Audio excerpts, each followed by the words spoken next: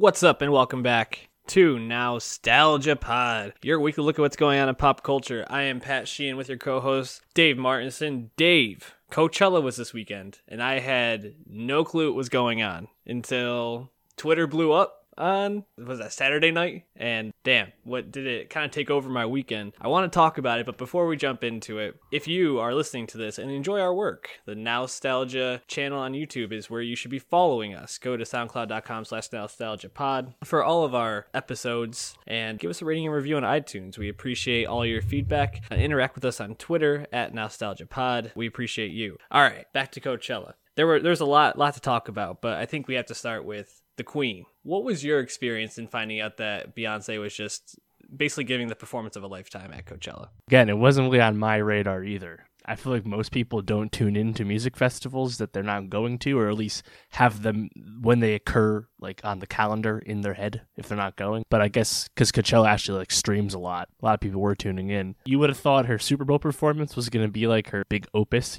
But then in hindsight, a much larger set with a bigger, more dependable stage makes it sound ridiculous to ever suggest that in the first place. And so, I mean, the amount of pieces that people wrote about this performance is definitely unexpected, but kind of stupid to ever doubt Beyonce in terms of the cachet she has in terms of current performers. Pretty nuts. While it was going on, I think it was the top 5 trending topics on Twitter, at least in the United States. At the same time, it was all Beyonce related. It broke streaming records on YouTube for most streamed live performance. And it's actually interesting you mentioned the Super Bowl performance because I believe she also had a marching band and some of the same kind of choreography going on for that. But this, she had a whole basically bleachers behind her. And there's a lot of iconic moments from this performance, you know, whether it's like the suck on my balls chant with them all dancing, Destiny's Child reuniting, right. Quick Jay-Z drop in. Yep. Or her and Solange like dancing. Not even mentioning Rihanna was like front row at this thing, jamming out. There's a lot there. But I think it's interesting that she keeps going back to this like marching band idea with her live performances. Right. Definitely a nod to, you know, Black culture in general, which I think really embraces marching bands and the role that they play in live music. But what was your favorite moment from the performance in general? Probably Destiny's Child. Yeah. I feel like they picked a nice trio of songs. It was Say My Name, Soldier, and what was the third one? I forget. Kelly Rowland still got it, which was nice to see. And Michelle, she's there too. She's the Ringo. But I don't know. It's cool seeing them do choreographed performance like nothing's ever happened. Yeah, it was such a moment too, and probably expected if you really thought about it. You knew she was going to have a lot of guests. I mean, Coachella's always guest filled. I think Eminem had Dre, 50 Cent come out with him. Predictable as well. They actually didn't stream Eminem, which was probably a smart call. Tough act to follow for Beyonce. Yeah. The Weeknd, I saw a couple of clips of. Seemed like he put on a really great performance as well. But Cardi B brought out a lot of people performing with her. Chance was there for that. But I think the act that stole the weekend for me was your boy, Yodel Boy. Oh my God, that was awesome. Walmart Yodel Boy. Amazing. What a moment. And fucking Justin Bieber jamming out in the crowd to him. Incredible. I don't know what to do. Shout out our guy Grady. He sent a very funny Snapchat yesterday. We were playing PUBG, and whenever we were talking about decision making, that's just what he would say. I mean, Coachella, always a place to talk about things, but we mentioned Cardi B. Notable, week after her album Invasion of Privacy drops, which you can check out our review on our YouTube page, Nicki Minaj is linked to Cardi B heavily because she's kind of at the top of female rappers right now. Drops 2 singles, Barbie Tings and Chun Li. Yeah. What do you think about this move, Dave? I mean, we expected Nicki to come back this year. Pink Print was a fall 2015 record, so it's been time, as we said last week.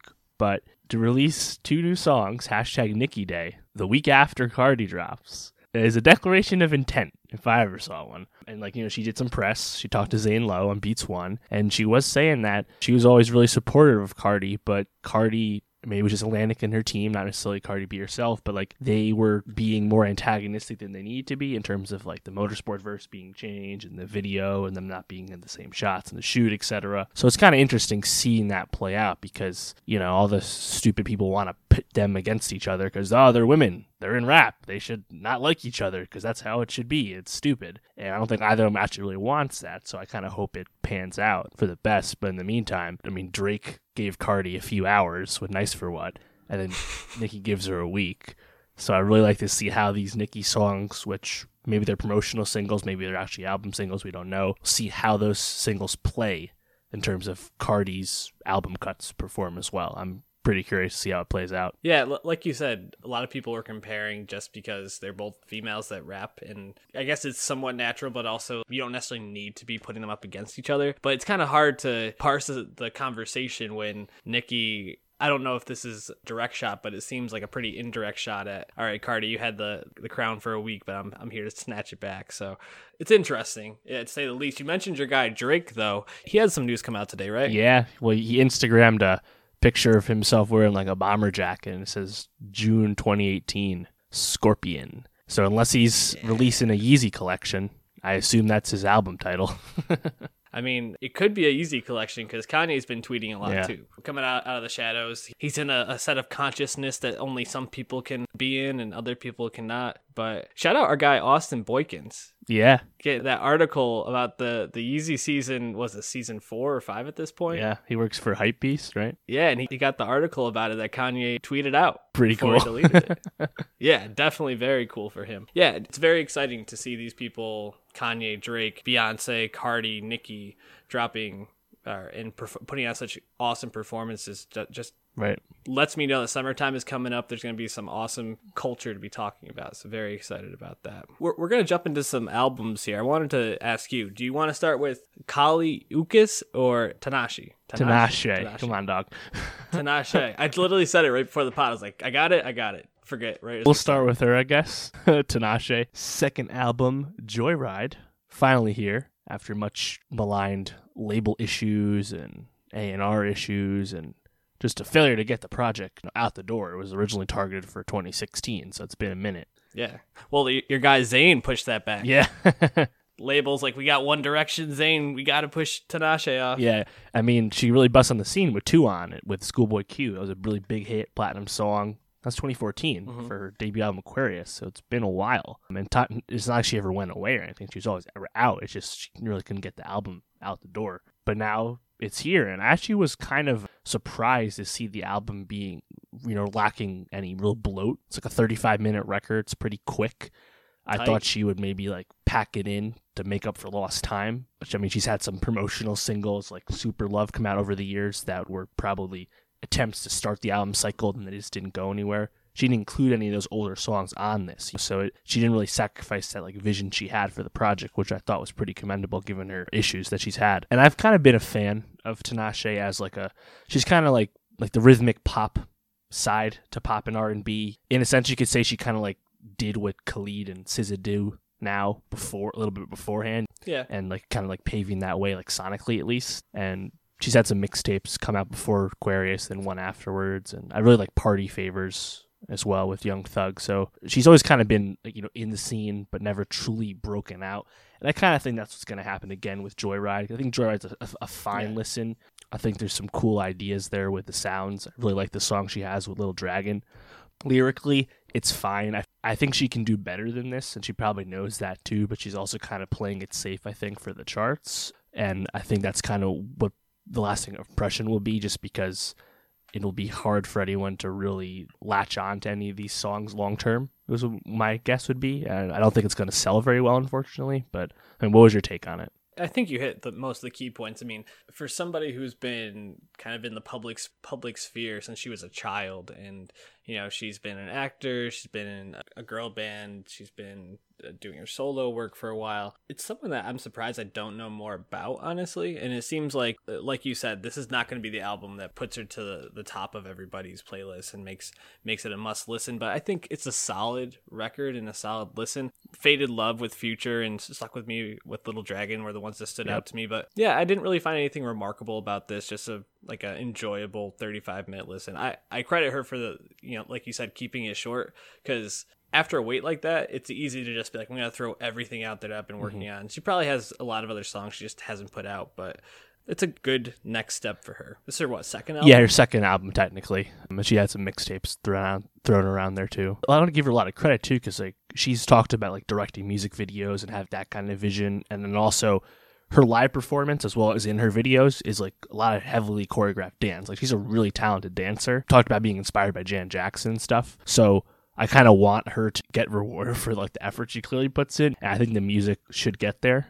This should do well enough for her to keep touring. Like, she'll be fine. And of course, she's with Ben Simmons right now, so she's got plenty of PR going on. So talk about someone that's on fire right now, Ben Simmons, dog. These last 2 months. Why don't we jump to Kali Uchis with her album Isolation? Now, this is an album I can ride for right here. This shit sounded remarkable. For someone that I had never listened to before, she only had her EP in 2015, Por Vida.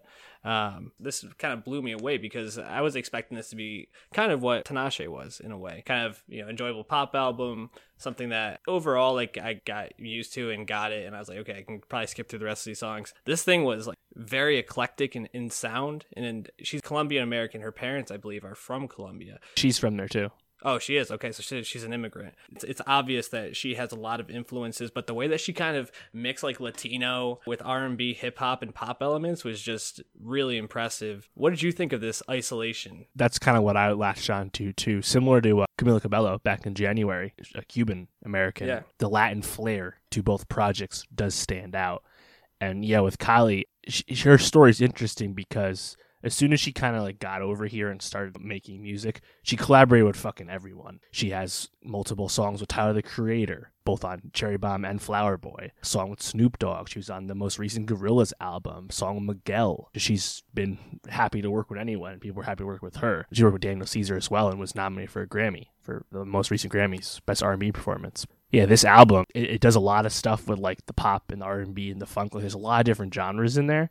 And you can definitely tell all the people she has working with her. You look at the liner notes, there's a lot of talented people on the album, like Damon Albarn's there, Steve Lacy there, big fan, of course. The Steve Lacy song also has work from Ramil from Brockhampton, which I thought was really cool. I think if there's one negative I have about Kai, I don't think her vocals are amazing. She's not like the best singer ever, but it's fine because all the songs are so well crafted. Exactly. I would agree that her vocals, they don't blow you away, but to kind of bring in that, drive home that point of the eclectic nature, she had TV on the Radio, one of the members from that who was helping her with this, which is a pretty famous band from like the early 2000s. Dave Siddick from Frank Ocean, who's a collaborator with him. Omos Keith, DJ Doll, Damon Albarn actually is on a song. Steve Lacy from The Internet is actually on a song as well. Greg Kurstin was involved. Thundercat's involved. Georgia Smith. This is what you get when you collaborate with all these people and put in the work. They want to help you out, and it really pays off in this album. I actually thought the song with Tyler was probably my favorite one, and I thought Tyler was great on the song too. What were the songs that stood out to you? Definitely the Steve Lacy song. What's it called? Just a Stranger. Yeah. And the song with Georgia Smith as well, I really liked. Yeah, shout out Georgia Smith. I heard her and it, like, my ear like perked up. I also thought the intro, even though it's only like a minute 20 long, Body Language is like a really interesting way to start the album. It's like kind of psychedelic mixed with like some Latin sound. It's really awesome. I highly recommend this album. It's probably my biggest surprise album of the year to this point, out of just coming out of nowhere and grabbing my attention. Yeah, I think in terms of like the pop / R&B space, it's probably the best one we've reviewed. Yeah, I mean, it's up there with Camilla. I think it's probably a little bit better than that. It's better. I mean, the Weekend EP, it's really too short. Yeah. It's better than that. Yeah, I mean, it's only April 16th, but it's definitely the best one I've heard so far. Janelle Monáe is going to be dropping, what, next week? 2 Fridays, 4/27, Avengers Day. I have a feeling this is going to be short-lived for Kaylee, but we'll see. I wasn't able to make it to the movies this week, so unfortunately not able to talk about any of the movies in theaters, but luckily, because we live in 2017, or 2018 now, I'm probably still a year behind, we can watch movies at home. And HBO has been dropping some pretty quality content, or at least interesting movies to watch, with Paterno and Andre the Giant documentary produced by The Ringer, which we both are avid readers and consumers of. Why don't we start talking about Paterno, though? Barry Levinson directed. Project that's been in the works for 5 years now. Was rumored to have Pacino in 2013. Some funding issues came up and it got kind of put on the shelf, and then 2017 picked up a lot of steam, and basically within like a year this thing got filmed, put together, and released early 2018. It was early April that this dropped. Stars Joe Paterno. Stars Al Pacino as Joe Paterno. That'd be impressive if he was in it. Yeah, very impressive. I have mixed feelings about this really tough topic because it looks at Joe Paterno and basically like the last 2 weeks of his head coaching tenure at Penn State and the role that he may or may not have played in the Jerry Sandusky scandal. I thought Pacino was okay. It's hard for me to see Pacino as anything but Pacino, I feel like, at this point, but overall a decent watch. What was your just overall impression of this movie? I mean, I think it's the best Pacino performance in a number of years, which kind of goes without saying. Al Pacino's fucking 77. You weren't a big fan of, what was that, Danny Collins? I didn't see Danny Collins. I remember like 88 Minutes was like fucking horrible apparently. Like he hasn't had too much great stuff lately. Hopefully The Irishman's really good next year. I mean, Al Pacino 77, Barry Levinson 76. Barry Levinson's big run was in the 80s when it was The Natural and Good Morning Vietnam, and then he wins Best Director for Rain Man. You know, Barry Levinson's time in the sun was a while ago too. And he made The Wizard of Lies with De Niro last year, another HBO film about Jimmy Hoffa. And then now he's back with HBO for Paterno. And I feel like the movie itself is kind of like workmanlike. You know, it's not like an amazing film or anything. It's kind of just like a retelling of a true story. They've kind of been on a run with that recently at HBO. I mean, they had The Normal Heart with Mark Ruffalo and Behind the Candelabra about Liberace, and then More to Life of Henrietta Lacks with Oprah last year, and The Wizard of Lies. So they've kind of been on that run of telling real stories. The movies themselves are not like amazing per se, but they have good performances and big talent. And yeah, I mean, I think it's a dramatization of the story. I feel like there's not a whole lot to say about it. You know, it's fine. It's good. So it's a tough topic to talk about, but I felt like the way that they tried to humanize Joe Paterno's part in this is kind of near the end where, you know, I guess spoiler alert, he has like this bad dream about in the 70s, there was a time when supposedly he left his children with Jerry Sandusky while he was getting ready for a game. And what if something happened then? And the kids both say that nothing happened, but like he has this bad dream about it and wakes up screaming. I felt like that was a little bit campy. I understand they're not trying to make you feel either way about him necessarily, but kind of let you make your own opinion.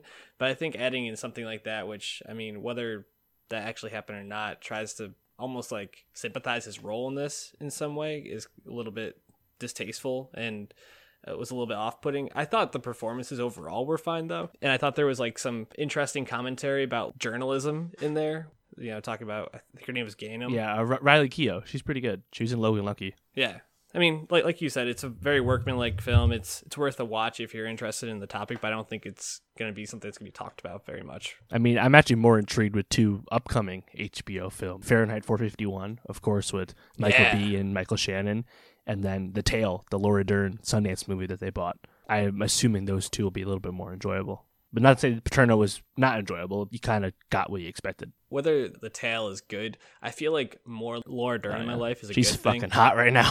Yeah, she's been on a heater for the ever since Big Little Lies dropped, pretty much, but it's awesome. Andre the Giant. I wanted to kind of preface this. We don't really talk about documentaries much on this, so I'm wondering, what is your relationship to documentaries? I also kind of wanted to bring that up. I like documentaries. I've watched a lot of Ken Burns back in the day. Baseball. Yeah, baseball, Civil War, the World War II one. Vietnam, his most recent Roosevelt one. He's got a fucking ton of them. They're long as hell, so they're tough watch. But Ken Burns is awesome.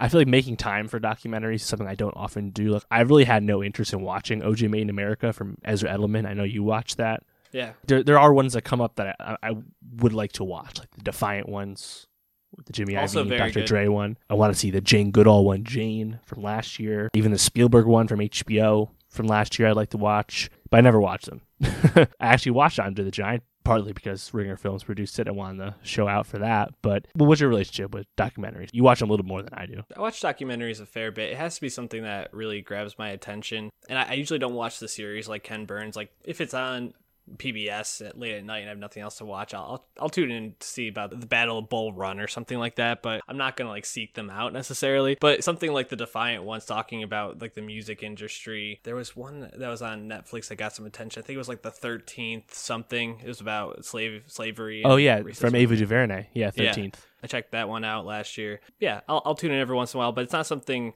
I seek out or look for. If it pops up and it's good, I'll check it out.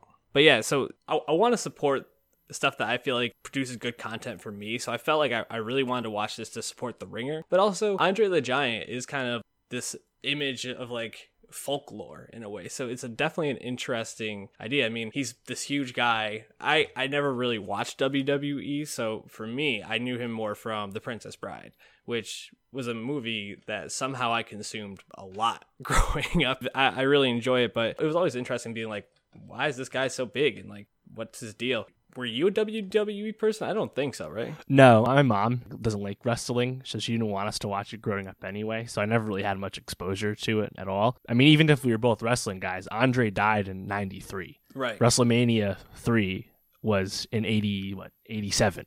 So it's before our time no matter what. Yeah. But I think what was great about this documentary is that I found it incredibly captivating and engrossing, despite not being a wrestling fan. Mm-hmm. It really played into the story of the man, both the folklore aspects that are just so cool to learn about, as well as kind of the sad end he had. Being Andre the Giant every day was fucking hard. They also did a great job with explaining the early days of wrestling to that viewers that might not understand, like the whole thing with the various territories in the country when the early days of WWF. I thought was really fascinating. And they also, they play up the Hulk Hogan rise because it intertwines with Andre. So I thought it was very well done. I agree. I think it does explain to you, and it keeps your interest, even if it's not something that you really care about a lot. But I think the parts that I always find interesting about documentaries, and the real reason I watch any of these, is for like the human aspect of any of this. Yeah. The moment that sits most with me is Vince McMahon talking about Andre the Giant and what he meant to him, like as he died. Seeing Vince McMahon, this guy who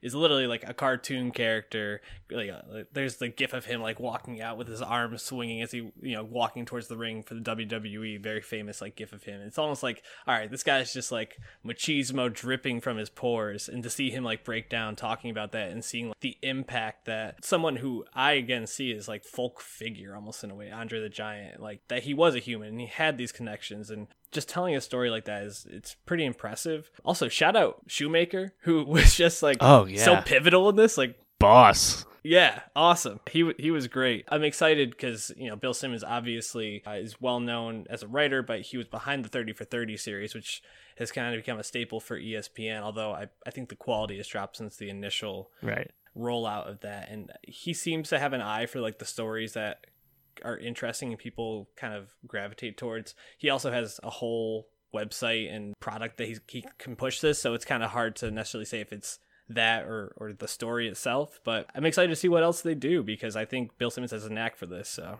yeah, definitely. I think they picked a good director too, Jason Hurrier. Yeah, he was a 30 for 30 alum. He directed the Fab Five, arguably the most popular 30 for 30 there ever was. What was your favorite 30 for 30? Was it that one? I did see that one. I also liked the Miami Hurricanes one. Yeah. I haven't seen a whole lot of other ones all the way through. I don't tune into them now. There's too many. As a biased Red Sox fan, I really enjoy 4 days in October. But a really interesting one is Phi Slamma Jamma, just because I never really knew about them because it was before my time, and like seeing that role was, or how that rise for Houston was really interesting. It was interesting listening to Jason and Bill do press for Andre and just talk about like the production of it. One interesting thing that I took hold of was the name of the doc. Yeah. We're just going to call it Andre the Giant because that's what people are going to call it. Yeah. If we call it some like pun or some colloquialism about being big, people won't know what that means, and they're just going to call it Andre the Giant or Andre anyway. And I was like, you know what? That's a really good point. You don't have to overthink it, especially in the documentary department. Yeah, exactly. When you said OJ Made in America, I was like, oh yeah, I just know it as the OJ documentary. And even the Defiant ones probably could have a better name if we're being honest. Yeah. Not that the name obviously hurt it. It was such a high-profile documentary, but it's something to think about. And also, shout out Andre. I think the funniest thing in the doc is his average alcohol consumption was like 25 beers, a few bottles of wine, and a few mixed drinks. Fucking awesome. I'd heard the stories he had consumed like 140 beers, and I was like, nah, that's not true. But then people actually being like, I saw 106 beers. Yeah. Amazing. Ric Flair also, for somebody that was in it twice, just electric. That dude is always going to be electric. Yeah. I mean, fuck, he was electric in the Ric Flair drip video with Offset. Like, he eats this shit up now. Yeah, he's got a size 24 shoe and a size 24 ring. What else you gotta know? Yeah, exactly. Jumping from one HBO product that's good to one that I think we are mixed on, Westworld. So season 1, if you want to hear our thoughts, you can go back and check soundcloud.com/nostalgia. Get that spice. Do we have it up on the YouTube channel? It's not up on the YouTube channel. That was before we were on YouTube, but it's on SoundCloud, easy to find. Fall 2016 when it came out. I gotta say, though, every time the Westworld promos come on and I hear that, Yeah, it's a good theme. yeah, the piano for Nirvana or Kanye, it always draws me in. I'm like, this is more exciting and better filmmaking than almost anything in season 1 of Westworld. Which actually, maybe that's not a fair statement, because I feel like filmmaking wise, it's pretty good, but I think writing wise and sometimes acting wise, I don't really buy it. We'll kind of talk about the problems with it, but can you give people maybe a very brief synopsis of Westworld season 1? Good luck. Well, overview. We'll rehash our thoughts about season 1, what we liked, what we didn't like, and how we hope the show improves for season 2, which comes out this Sunday, the 22nd. I think that's an interesting proposition, though. Explain season 1. And when I talk to people that are, quote, huge Westworld fans, and I'm like, well, what'd you like about it? What, or even something simpler, what happened? It's a tough question to answer.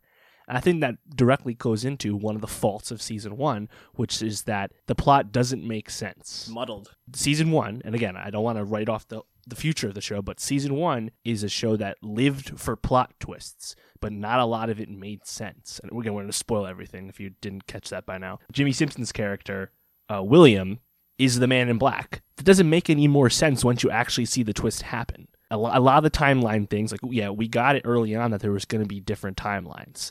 We figured out that Bernard was Arnold, fine. But the whole Man in Black twist, I don't think lands at all. So just explain the whole plot. So one of the strengths of the show is the basic high concept, which I think the pilot's probably the best aspect of season 1, because the pilot expertly sells the show. Yep. It's like fucking living Grand Theft Auto in the world of Red Dead Redemption, playing out in the Wild West. Cool, I got it. The problem was that once you advance past the pilot, not a lot landed after that. You just got more confused. Mm-hmm. But Delos Corp, we learned they run like 6 different theme parks, one of which is Westworld. We learned later there's going to be a samurai world, which should be cool in season 2. And people go there to live out their fantasies. They're black hat if they're a bad dude, white hat if they're more pure, like William was. Mm-hmm. And then you got fucking the founder, Ford, played by Anthony Hopkins, the most fake, deep, overrated character I've seen in a long time. Everything that guy says makes no sense, and a lot of the things about him were just really ridiculous. And I was like, you know what? That's like XXXTentacion in like 50 years. And like, I had a friend who was like, I think Ford's like the best character I've ever seen on TV. And I'm like, come on, dog. Come on. That's the stupidest thing I ever heard. I think that the show will be better without Ford's presence. Shout out Hopkins. It was a fine performance. He's cashing them checks. Been doing it for a while now.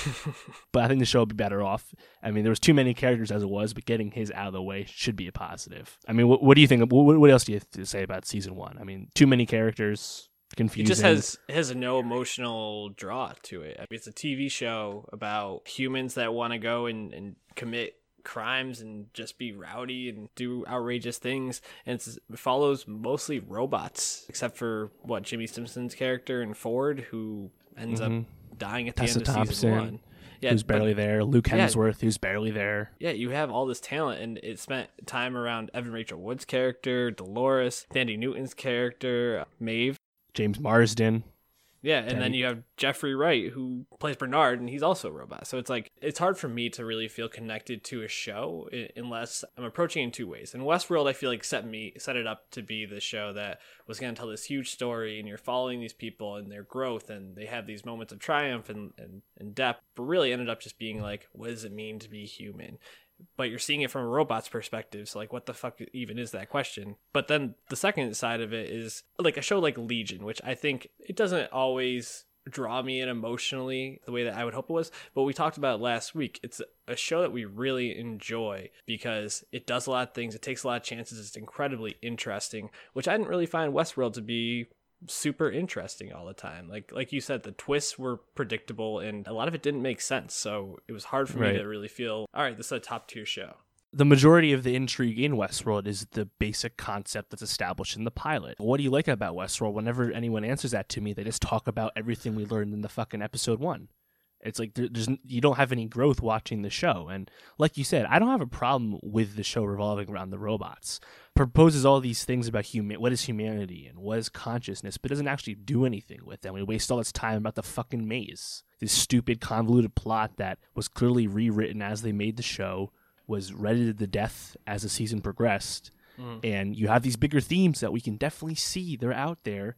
and they're just not being played with. Things that work well, obviously the show is fucking beautiful. It's expensive as fuck. Yep. HBO's behind it. HBO's invested in it. That's why I'm optimistic for the future, because this is their post-Game of Thrones zeitgeisty show. The talent is there. They just got to use it better. Yeah, and that's actually one of the things I think could make this show really interesting and something that I actually end up liking in season 2. You know, they've alluded to robot samurais or this part of the world where there's like samurais. This show can get super weird, and it can become like Legion and just do interesting things every week, and have these even like bottle episodes where you're just venturing into this little world. Maybe I'm not going to be super emotionally invested, but if I'm going in with the expectation that this is just going to be a show that explores all these weird things and how these people navigate this, or even if it's robots navigating it that have some sort of like sentient emotional capability, then yeah, sure, I can probably find it enjoyable. I'm going to watch it just because it's HBO and it's one of their premiere shows, but I don't think it can get to the level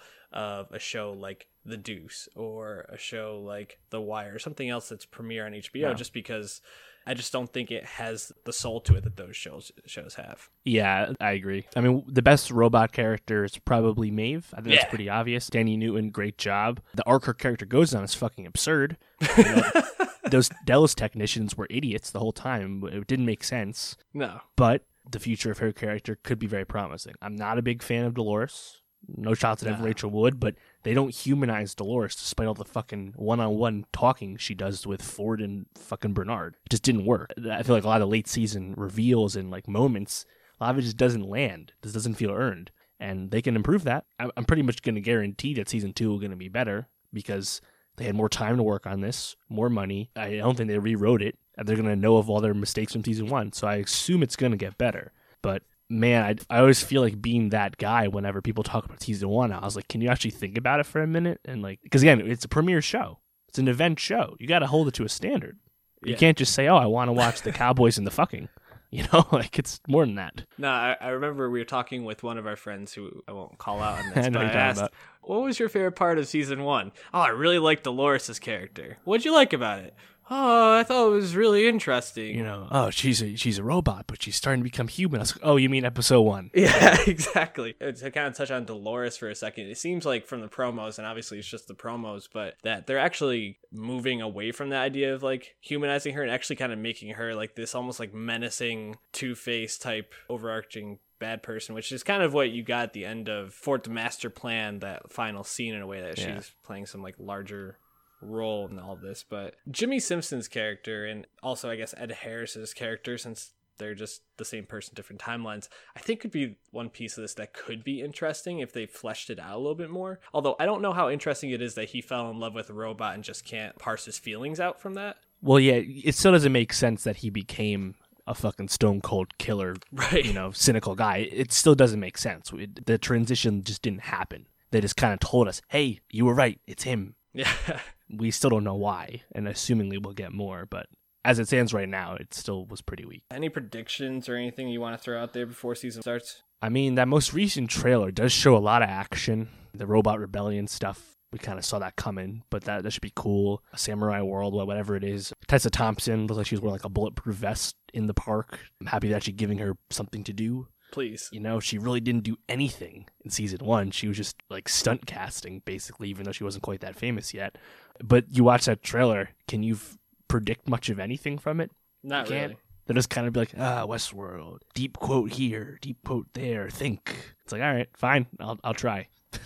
Well, like you said, they kind of wrote a lot of it on the fly, or rewrote a lot of it on the fly last year, which hopefully, you know, they'll come in with a concept and a clear vision, and we'll just execute that instead of bouncing around or trying to appease whatever fans are talking about in the Reddit threads. That was an issue Lost had, and that's kind of why Lost at the end of its like fourth or fifth seasons really started to go down in quality, because it kind of just started not making any sense. And they openly talked about how they were very reactive in the writers' room at that stage of the show. Yeah, which is actually interesting, because I feel like Lindelof almost like overcorrected with Leftovers? Yeah, Leftovers, because he pretty much just like, I have an idea and I'm going to be as weird as I want. Except, I guess, between season 1 and 2, he kind of was like, I guess I need to make this a little bit lighter. But other than that, like, he was like, I have an idea, we're following this, and I'm going to tell the story I want. I think Lisa Joy and Joe Nolan's a good team for Westworld. And again, HBO, this is their premiere product. They're invested in it.